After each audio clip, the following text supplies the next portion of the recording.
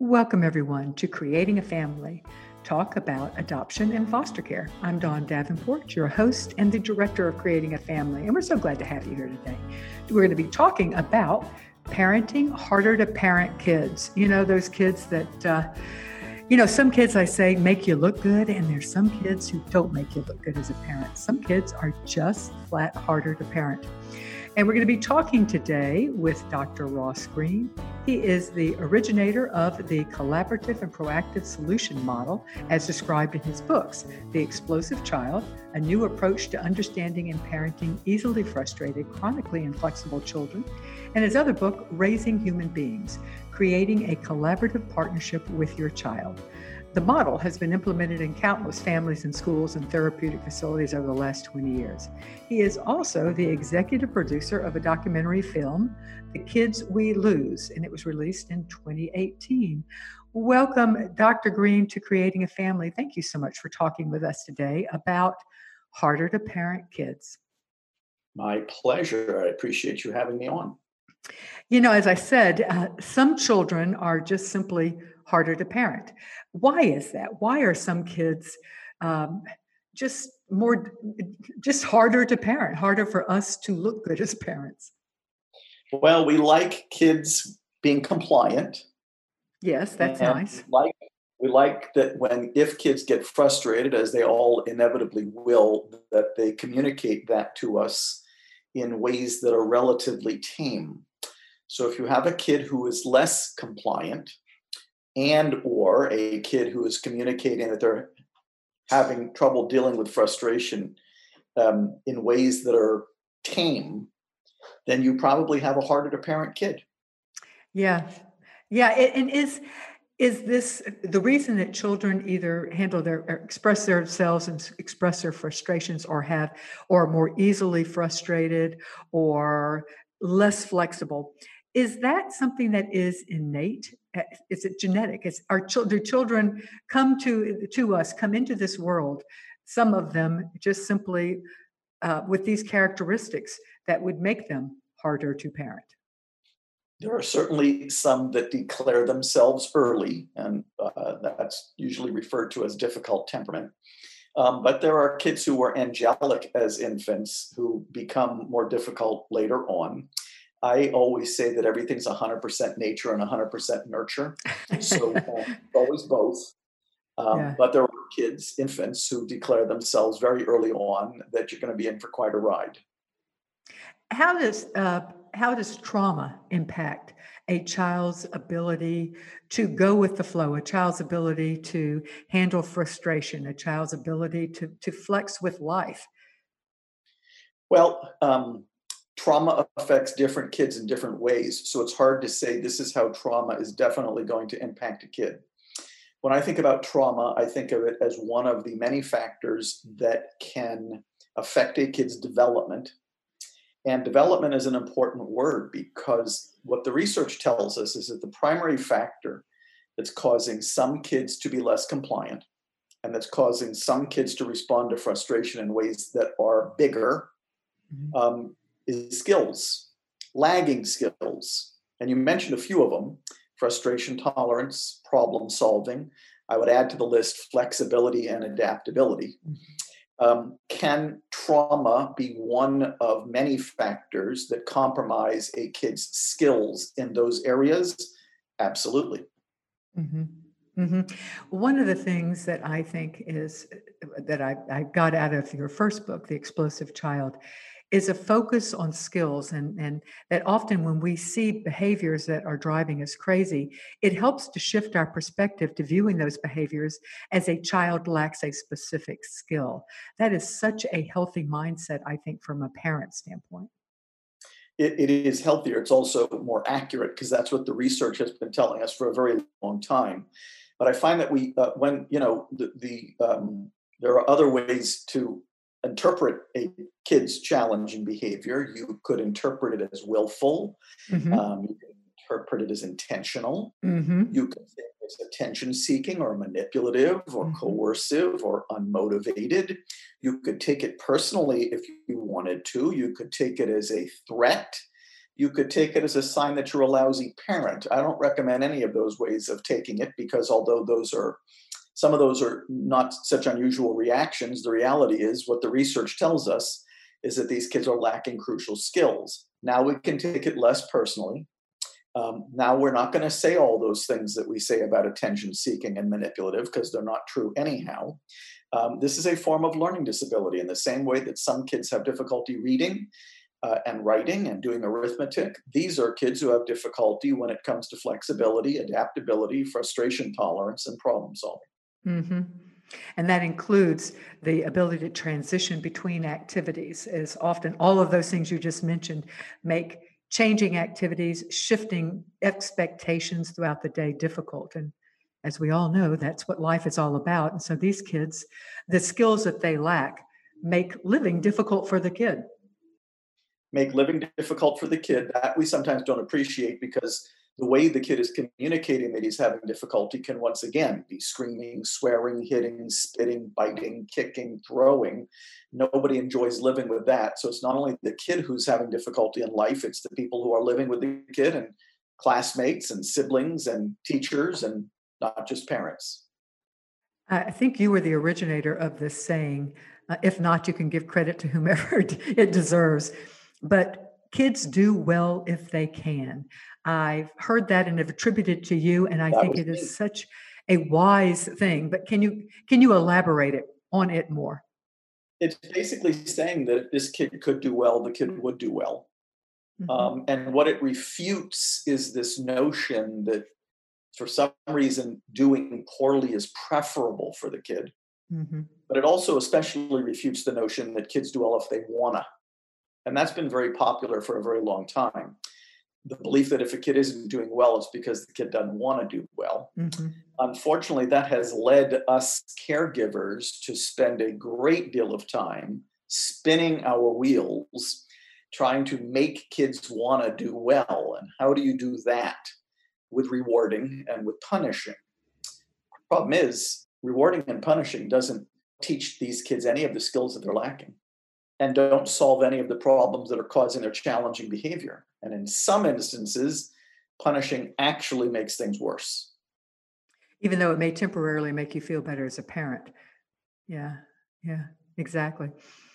I think that it's such a powerful because it puts the kids do well if they can, puts the impetus on the fact that there is something missing. They're not able at this point, and that it's up to us as parents to figure out what skill they're missing and what we could do to help them gain that skill. Correct. And Hmm. that's what direction it points us into. Hmm. Exactly, which is a healthy direction from a parent standpoint, and far healthier for the kids' standpoint as well. Correct. Can you tell us a bit about the collaborative partnership approach and how that fits into this skill building that we as parents need to be doing? The name of my model is Collaborative and Proactive Solutions. And basically, it's saying that why be adversarial with your kid when you can be partners instead? Being partners with your kid is first, the adults have to do this first part. We have to figure out what expectations the kid is having difficulty meeting that are causing the kid's challenging behavior. And we call those unmet expectations in this model, we call them unsolved problems. Next, the goal is to start solving those problems. But instead of doing it unilaterally, which is the way adults frequently do it, you're doing it collaboratively with the kid as your partner. But another key term is that instead of doing it in the heat of the moment, when that unsolved problem has set in motion a challenging episode yet again, you're doing it proactively. And the proactive part is made possible by the fact that these unsolved problems are actually very predictable. These kids are losing it over the same things every day, every week. That makes them predictable. If they're predictable, we can identify them ahead of time and then we can solve them proactively. So those are some of the key terms here. Not only are you being collaborative, there's a partnership between you and your child, you are also solving these problems proactively rather than in the heat of the moment. Can you give us an example of an unsolved problem and how it would look, how it would play out.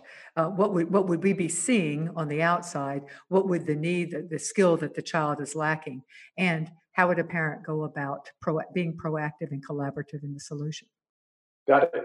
Well, a very common one for parents, and one that I use in as an example a lot, is difficulty brushing teeth before going to bed at night. Now, there's a variety of lagging skills that could be causing that kid to respond maladaptively to the frustration they experience in brushing their teeth before they go to bed at night.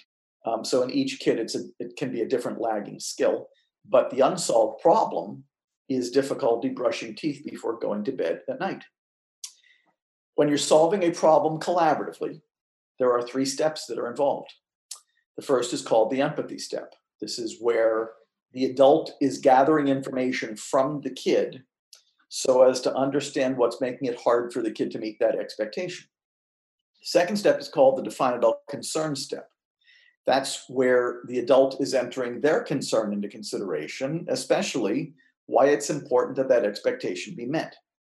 And the third step is called the invitation. That's where child and caregiver are putting their heads together and collaborating on a solution, but a solution that addresses the concerns of both parties. And of course, true to the proactive part that we were talking about a few minutes ago, you don't want to be doing this conversation when your kid is having difficulty brushing her teeth yet again. Mm-hmm. She's been having difficulty brushing her teeth before going to bed at night for the last 2 years. Why are we doing this in the heat of the moment? We want to do this proactively. So here's what those 3 steps could sound like. The empathy step begins with an introduction. The introduction begins with the words, "I've noticed that," and ends with the words, "What's up?" In between, you are inserting the unsolved problem. Here's what it would sound like. "I've noticed you've been having difficulty brushing your teeth before going to bed at night. What's up?" Now, since I've dealt with this unsolved problem literally hundreds of times, I could tell you lots of stories about it, but my favorite one is a father who was telling me that he thought he already knew what was getting in his kid's way. He thought it was the taste of the toothpaste. So he was telling me this story that 15 different flavors of toothpaste later. Oh, God. I didn't even know there were 15 flavors of toothpaste. Go ahead. There are. His daughter was still having difficulty brushing her teeth before she went to bed at night. So finally, he tried to solve the problem collaboratively. And what he learned in the empathy step is that he was getting water all over her face when he was using the electric toothbrush on her, and she hated getting water all over her face. And as I said to him, well, now there's a concern that 15 different flavors of toothpaste would never address. No. In the definable concern step, he let her know that the reason he thought it was important that she brush her teeth before going to bed at night was because it hurts to get cavities and it costs money to get them fixed. Adult concerns, by the way, usually fall into one or both of 2 categories: how the unsolved problem is affecting the kid, how the unsolved problem is affecting other people. So that's a good example of both. Mm-hmm.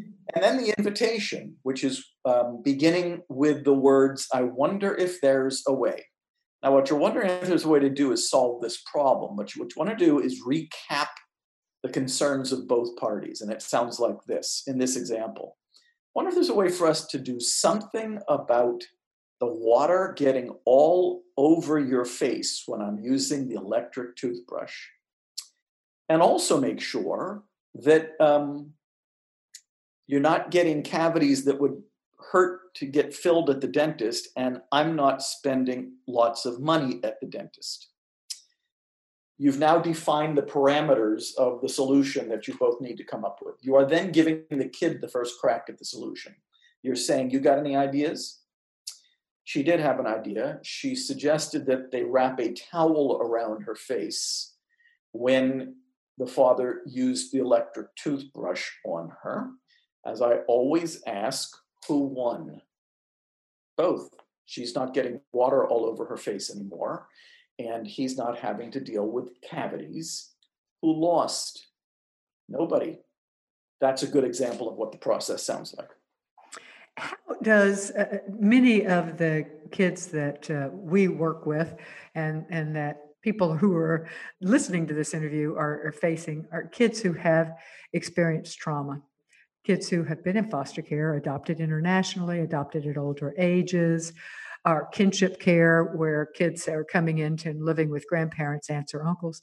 And these kids have had trauma in their earlier life and oftentimes have not had strong parenting in their earlier years as well. Not always, but sometimes. So how would the collaborative approach, how would this apply? How would it work with kids who are coming at a deficit already, coming in having experienced early life trauma? Well, that's usually the kind of kid we're working with. It's just that, as I mentioned earlier, it's not always due to trauma.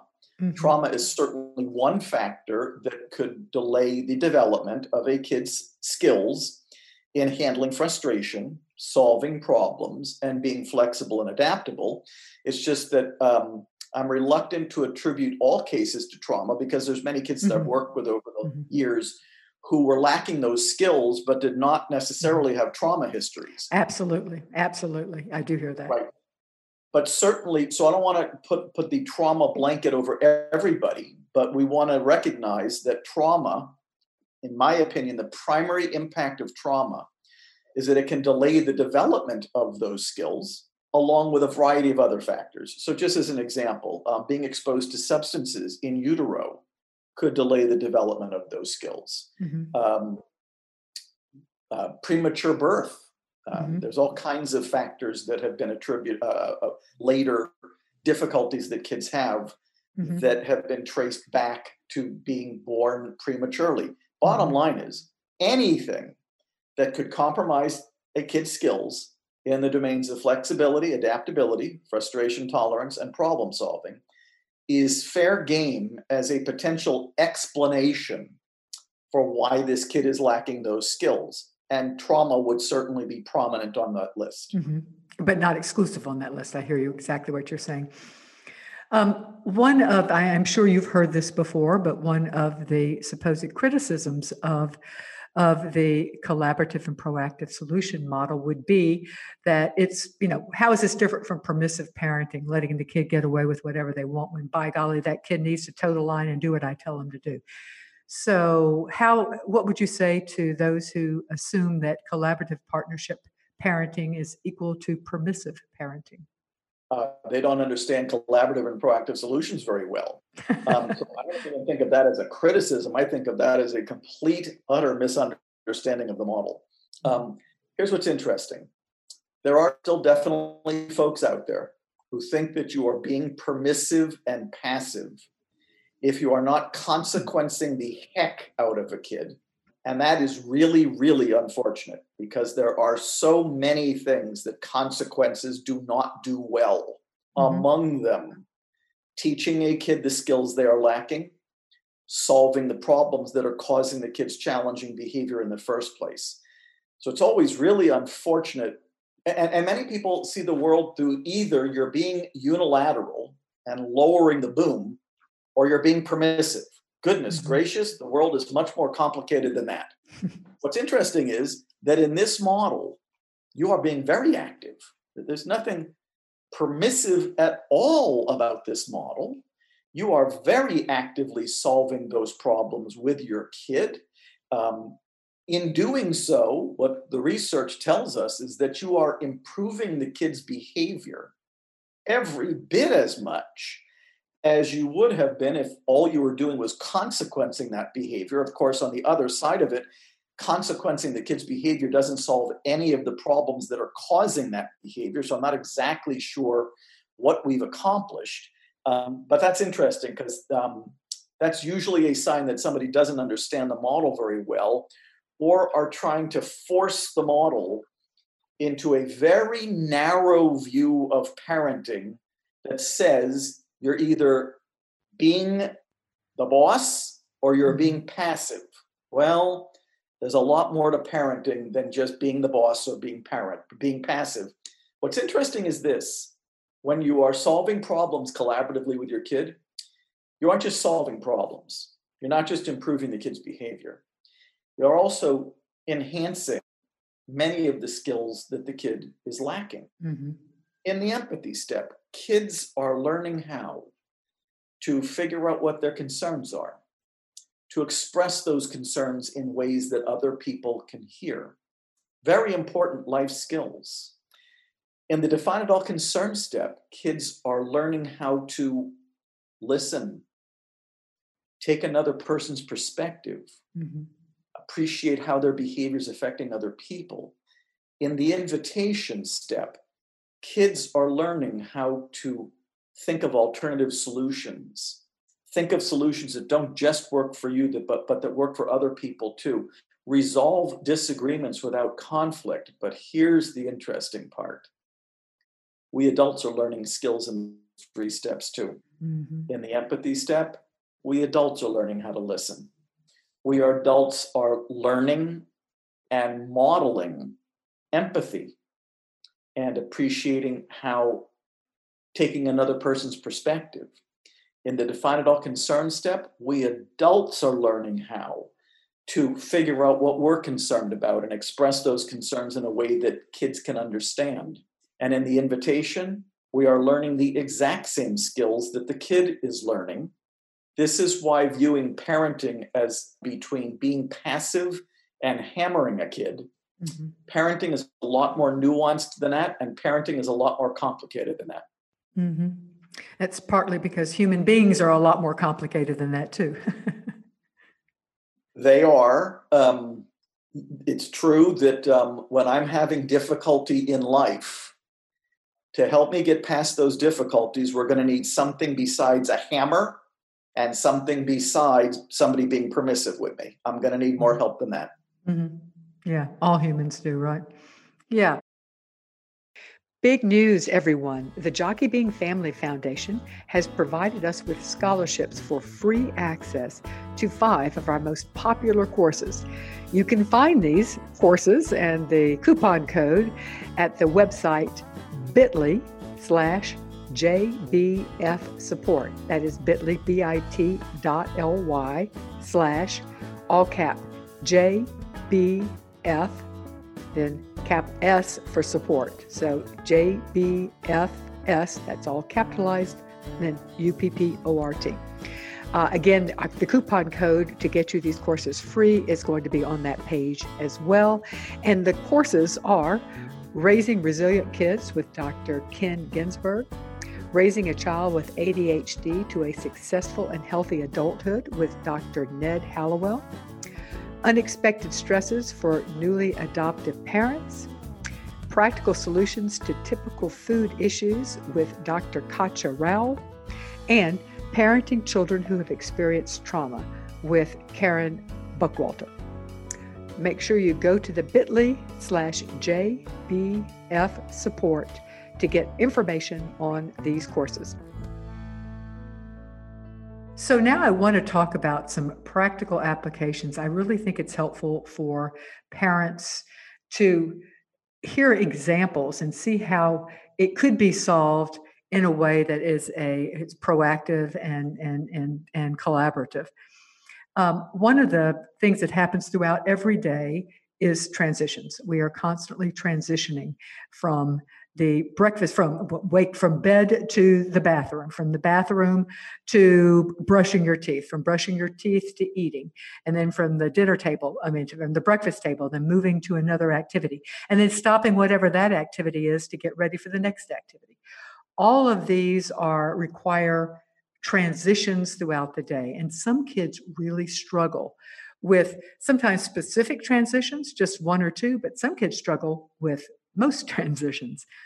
So what are some skills that are missing? And then walk us through an example of how you could use your approach to solving some of the problems, particularly in this case where it's not necessarily happening just at one transition, although that would be a fair assessment to talk about, because sometimes some kids just struggle with one transition, the transition from turning off the video game or something. But some kids struggle with every single transition throughout the day, or so it seems.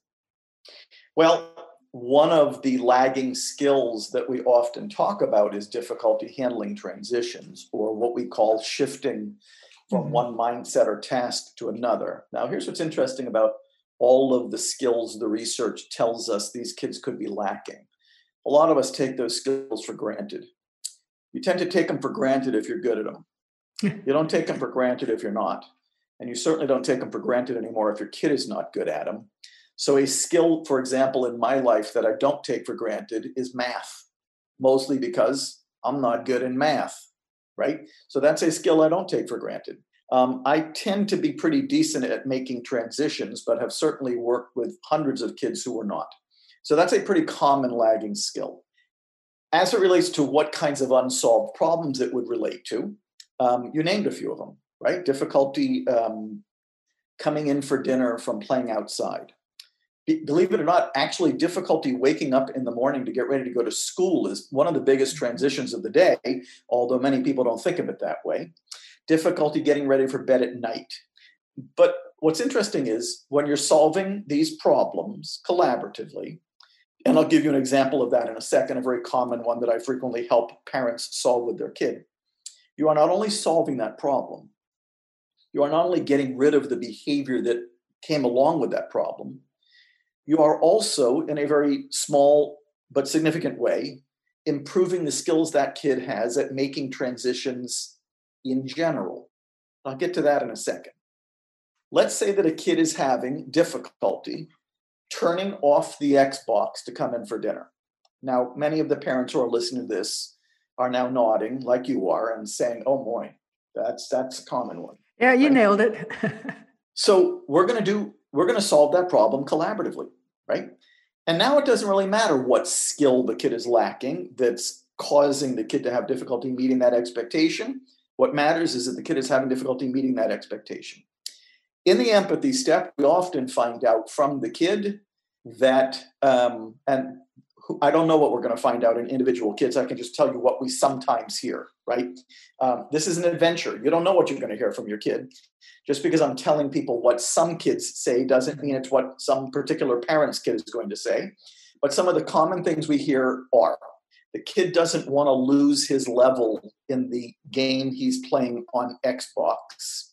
That's common.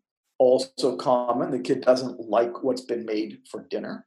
So those are common, right? You don't know what you're going to hear, but you're going to hear something from the kid about what's making it hard for them to meet that expectation. In the Define Adult Concern step, we adults have to say what it is why we think it's important that that expectation be met. As I always say to parents, if you don't know why it's important that that expectation be met, then I don't know why you have that expectation. So you got to know, right? We adults are a whole lot better at paying attention to what the kid's not doing or paying attention to what the kid's doing that we don't like than we are at knowing what our expectations are in the first place. So that's big. But I could give you an adult definition of adult concern, having experienced that. Because if we don't start dinner, number one, it's important to us as a family to sit down and eat dinner together. Number two, the rest of the family is awaiting dinner at this point. Number three, if we start dinner too late, then our bedtime routine starts too late and everybody gets to bed too late and we don't get enough sleep. Can you tell I've had this problem before and have rehearsed this? I can tell you've given this one some thought. I have. So now we have two sets of concerns on the table. Now it's time for the invitation. So I'm just going to pluck one of the kids' concerns and one of the adults' concerns that you mentioned and try to put that into the wording of the invitation. Okay.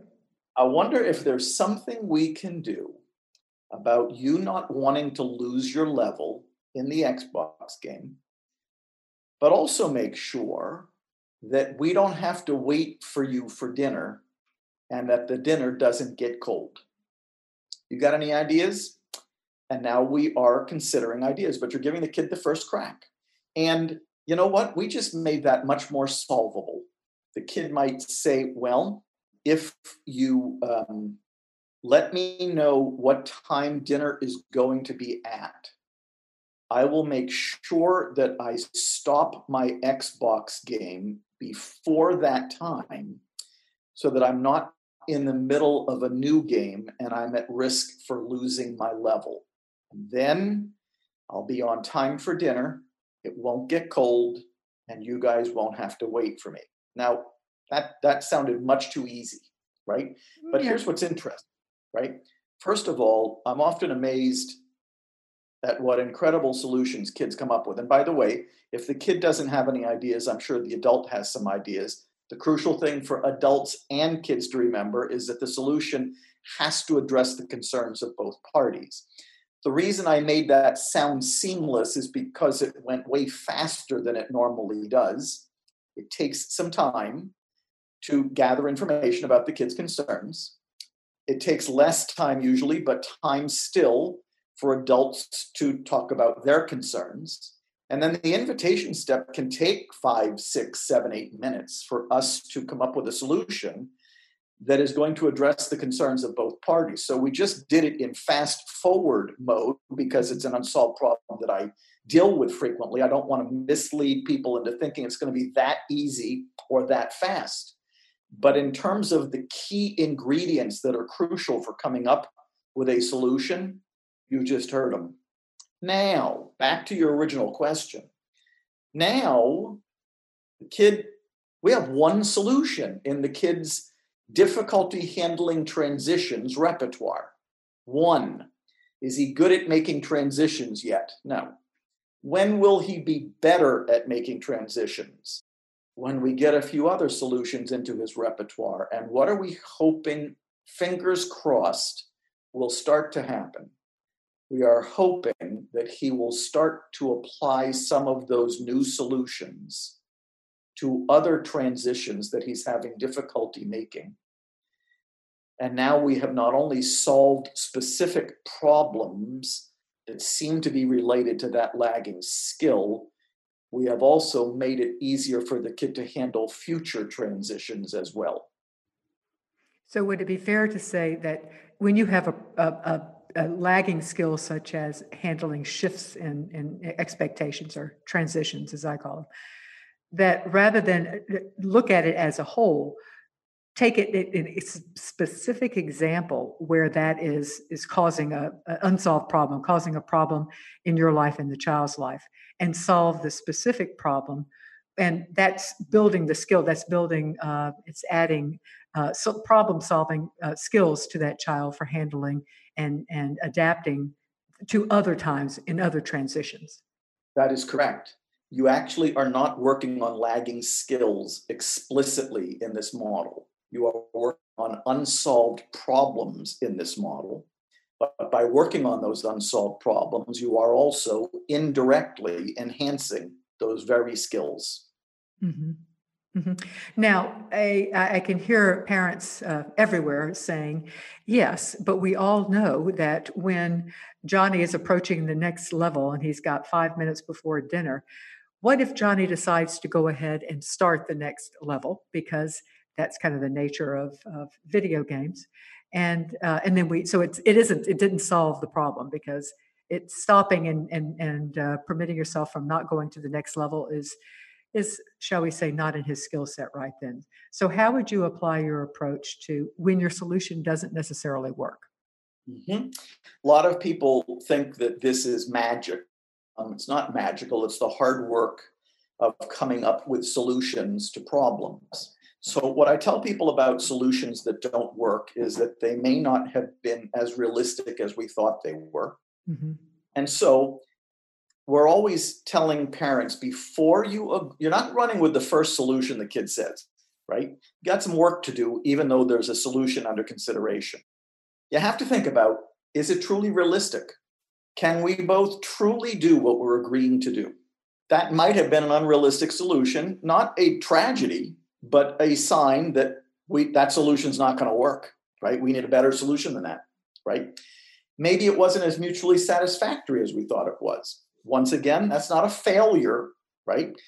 In real life, most solutions come after the ones that didn't work very well and what we've learned from them. So maybe it wasn't mutually satisfactory.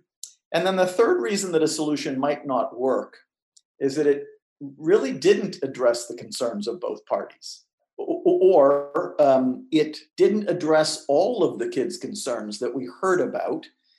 It only addressed some of the ones we heard about because we didn't try to address all of them in the same problem-solving conversation. And then it's also possible that the kid had concerns that we didn't even hear about in that first conversation, and the solution could not possibly have addressed those concerns.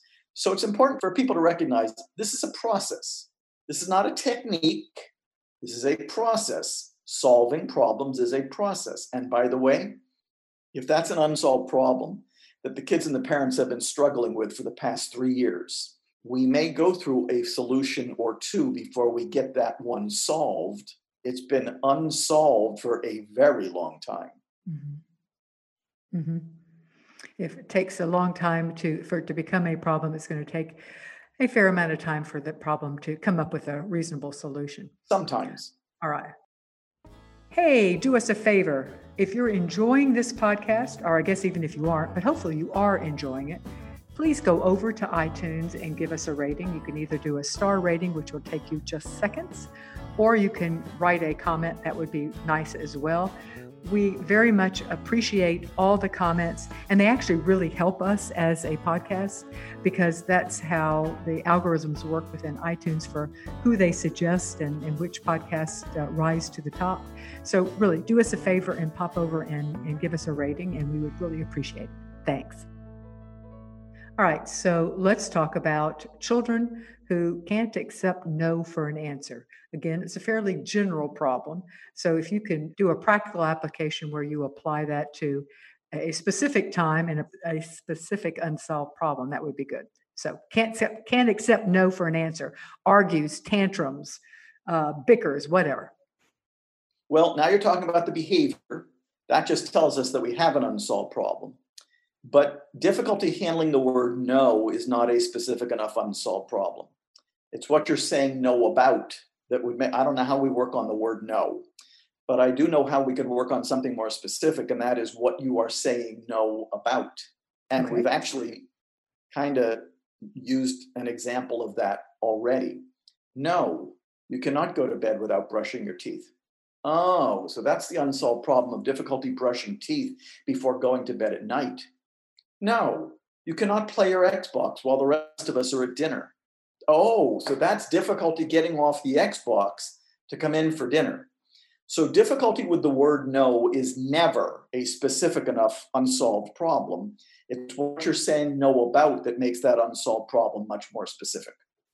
Okay, so thinking in terms of, all right, what specific no are you most concerned about right now? Let's say the specific no is wanting to buy snacks or candy or whatever when you're at the grocery store and mom or dad says, no, you're not getting the Snicker bar.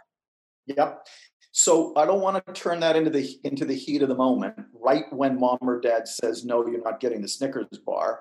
And the reason I want to do that is because that's probably a chronic unsolved problem. So as you can tell, I want to get us out of the heat of the moment, right? I don't want to give any impression that that is the first time that has ever happened, because that is not the first time that has ever happened, right? We've got to word that unsolved problem. Difficulty not buying candy every time we go to the grocery store would be the wording of that unsolved problem. And the bottom line is, now we got 3 steps, right? What's hard for the kid about that? We're going to find that at an empathy step, right? Why do the parents not want the kid to buy candy every time we go to the grocery store? We would get that information in the define it all concern step.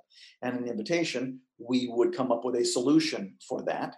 Doesn't sound like the parents are saying you can never have candy. So what's probably happening is the kid doesn't know if this is one of the times we're buying candy or not. Now we're saying no. Boy, if we solved that problem proactively and we had a solution that was working, we wouldn't have to say no to that one ever again. That's a solved problem. It's only unsolved problems that cause challenging behavior, and it's only unsolved problems that cause us to say no. Solved problems do not cause challenging behavior, and solved problems do not cause us to say no. Okay, so in that example, we would have you would have the invitation. You would, and that would go. Remind me again what the language for the invitation is. Well, first of all, we'd have to find out what the concerns are. So let's say the kids can't word the invitation unless you know the concerns of both parties. Oh, gotcha. Let's say the kid's concern is, you never let me buy candy. I'm the only kid in the world who doesn't get to eat candy. Let's say the parent's concern is, we buy you candy every time you go to the grocery store. It's not healthy. You're going to get cavities. Now I'm ready to word the invitation, and not a moment before, by the way. Okay. What if there's something we can do to make sure that you get to eat candy sometimes, but also make sure that you're not being unhealthy and we're not eating so much candy that you get cavities? Do you have any ideas? And now we are thinking of solutions. Mm-hmm. I think I just got rid of a lot of no's. Mm-hmm. I think I just got rid of a lot of scenes at the grocery store. And if we come up with a solution for that that addresses the concerns of both parties, we have solved that problem. Mm-hmm. All right, here's another example that we often hear about: tattling. So you've got a child who is tattling on their sibling. And the parent assumes the child is doing it either to get the other child, the sibling, in trouble, or to bring attention to that child. So walk us through how that would look using your approach. Well, the hardest part of how the three steps are going to look pretty much the same, but the hardest part of that is for me to think about how I want to word it. Yeah. And whose unsolved problem it really is. Exactly. That's what I'm wondering. Yes. So if the kid is, and the first thing we're going to throw out is adult assumptions about why the kid is tattling. Mm-hmm. Okay, that the adult assumptions are usually wrong, so we don't need those in the mix. But the big question is, are we going after the tattling, which is a behavior? We don't usually have behaviors as unsolved problems. But if the kid is tattling because his sibling is using the iPhone beyond 10 p.m. at night, which is the limit, and by one way of thinking, the unsolved problem that we're really trying to solve, irrespective of our notions about why the other sibling is tattling, is that the one sibling is having difficulty turning the iPhone off by 10 p.m. at night. So that's why I was wondering. But that's not, yeah, but that would be rewarding the tattling, because the child, assuming that the parent's goal is to not encourage tattling behavior, then it seems to me that if you go after Well, we're not working on behavior in this model. So it's more complicated than just tattling. That doesn't mean we couldn't talk with the kid about what they're doing, but I wouldn't word it as tattling, because I really don't like putting behavior in the unsolved problem. Mm-hmm. So what I would ask the parents is, what is your expectation for what the kid should be doing instead of tattling? And I would need to hear the answer to that to word the unsolved problem well, because once I have the answer to that, see, tattling, as I said earlier, us adults are really good at saying what the kid is doing that we don't like. What I want to know is, what do we want the kid doing instead? So in this case, tattling is what the kid is doing that we don't like. What do we want the kid doing instead? I would need to know that before I could word the unsolved problem. Yeah, and the thought that comes to mind is, mind your own business. Don't be ratting out other people. But I hear your point that that's not necessarily directly relevant to this, the way this model would be approached. All right, let's use another one. What about teens disregarding curfew or other house rules? You could use either. Well, let's go with curfew. Difficulty coming in for curfew by X time, right? That would be the wording of the unsolved problem. In the empathy step, and all of these are going to sound the same now, because the three steps are the same no matter what the unsolved problem is.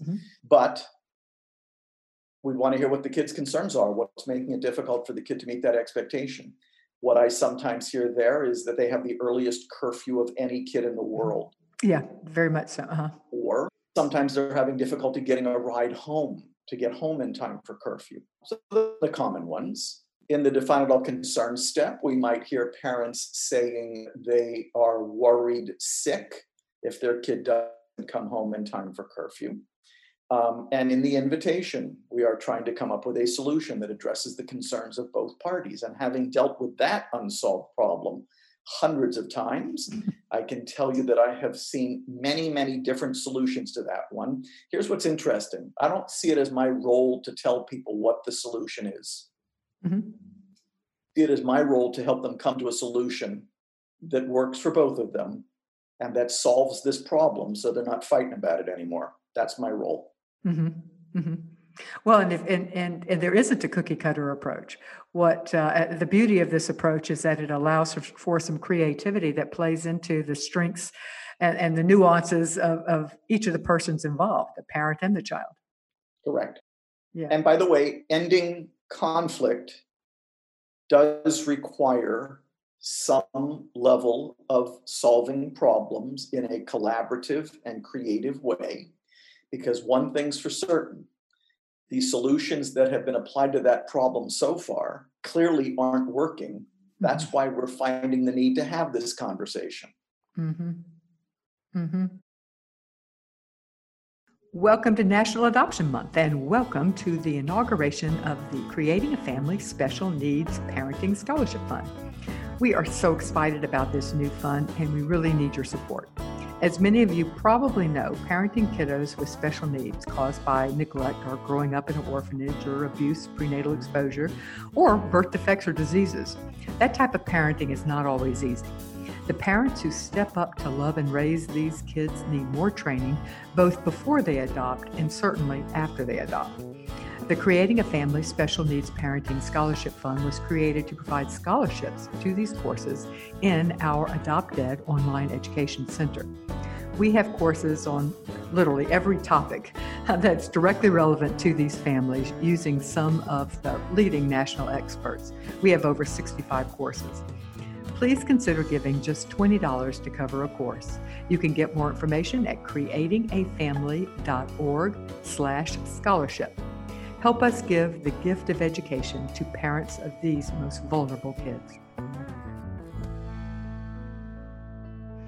Okay, what about what would be the defined problem for aggressive behavior, either towards pets or siblings or even parents? Well, we'd have to worry about the wording. And once again, we're not talking with the kid about his challenging behavior. We're talking with the kid about the problems that are causing that behavior. So if I was trying to help parents figure out what was causing the aggressive behavior, I would ask the question, when is the aggressive behavior being exhibited? When he's having difficulty sharing his toys with his brother. Oh, that's an easy one. Difficulty sharing toys with brother would be that unsolved problem. Okay. If I'm making sense. Mm-hmm. When his brother comes into his room without his permission. Oh, difficulty when brother comes into your room without your permission. That's the unsolved problem. So as you can see, at each step along the way, whether this is tattling or being aggressive or whatever the behavior might be, we're moving beyond the behavior to the problem that is causing the behavior. Then we have a problem to solve. If all we're talking with the kid about behavior, we don't have a problem to solve yet, because all we're talking with them about is the signal. What I always tell people is behavior is just the signal, just the fever, just the means by which a kid is communicating. There is an expectation I'm having difficulty meeting. If we never figure out what that expectation is, then we're still stuck talking with kids only about their behavior. And as many of your listeners and viewers know, they have seen the limits of only talking with kids about their behavior. Because if all we're doing is talking with kids about their behavior, all we will end up doing is punishing the behaviors we don't like, rewarding the behaviors we do like, and we will solve zero problems that way. Mm-hmm. And it seems to me that kind of the essence here is that through the act of solving the problem, you are teaching skills and you are extrapolating from that one problem to other problems. So you're not just constantly solving one problem, but the goal is to solve a problem and then to develop skills that will allow both the child and the parents to more quickly and more easily either prevent problems or solve problems, additional problems in the future. Am I reading that right?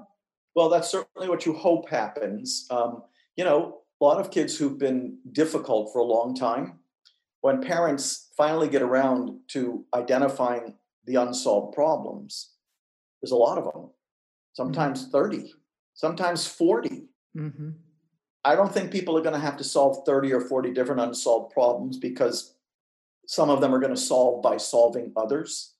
But here's the really important point: by solving problems, you are improving the kid's behavior. Mm-hmm. So if the kid is being aggressive toward his brother because they're having difficulty sharing toys, and you solve that problem, not only have you solved that problem, the aggressive behavior toward the brother, at least as it relates to that problem, is now gone. But if all we're doing is focusing on the boy's aggressive behavior, then he's still having difficulty sharing his toys with his brother, and it's still going to get ugly in some way. Mm-hmm. Mm-hmm. And it also is a respectful approach, it seems to me, so that because you are respecting the child, that that also would pays off in other benefits further down the line as well. Well, what I always tell parents is that if you want your kid to listen to your concerns, a good way to make that happen is for you to listen to theirs.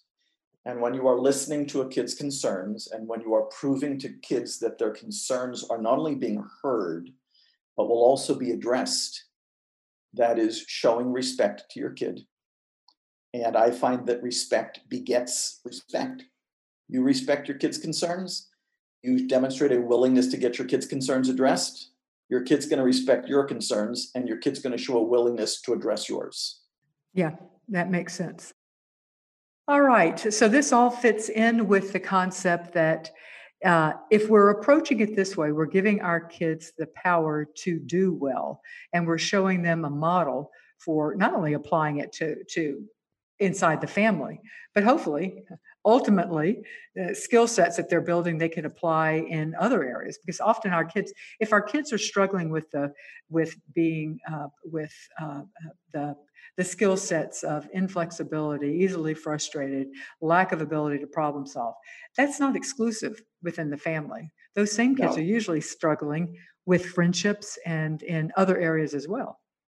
sometimes. My friend Tony Wagner has written some very influential books about the kids, the skills people are going to need in employment settings. And Oh, among the top five are flexibility, yes. collaboration, and problem solving. Yeah. Yeah. So it's interesting. A lot of people, one thing people sometimes say about this model is that it's not the real world. Turns out these are skills that are required for the real world. And what's also very interesting is that blind adherence to authority, which is what we train to kids when we're being very authoritarian, is actually not a skill that very many of us use very often in the real world at all. Hmm. So I think we have to give some thought to what skills are really required in the real world. I'm confident that the ones we're training by solving problems collaboratively are going to serve this kid very well, not just in our families, but also outside our families. Also, I would say that's not true. I mean, that the criticism you were saying is that it not being real world is not true. I think what they're probably meaning is that some variation on nobody's going to, coddle you this way and go through these three steps. But that's not true. That's how we adults work with each other all the time. And what you're doing is modeling for a child how to solve problems, how to do this. So that is the real world, or at least that's my understanding of what the model is. So, yeah. Well, if a few things. First of all, if people have interpreted everything we've been talking about for the last 55 minutes as coddling, they missed a lot along the way. There's nothing coddling about this. This is very hard work. Hmm. But if a kid, if the reference point is another learning disability, like say reading, if a kid is having difficulty reading, we don't throw the Encyclopedia Britannica at the kid and say, read. You're going to have to read in the real world someday. What we do is we figure out what's making it hard for the kid to read, and we give the kid the help the kid needs. So the big leap for people is to recognize that all behavior is telling us that there are expectations the kid is having difficulty meeting. And we need to figure out what's getting in the kid's way on the problems every bit as much as we would on any other problems that the kid is going to experience in life. And then give the kid the skills they need to solve those problems eventually independently. Mm-hmm. Yeah, I would agree that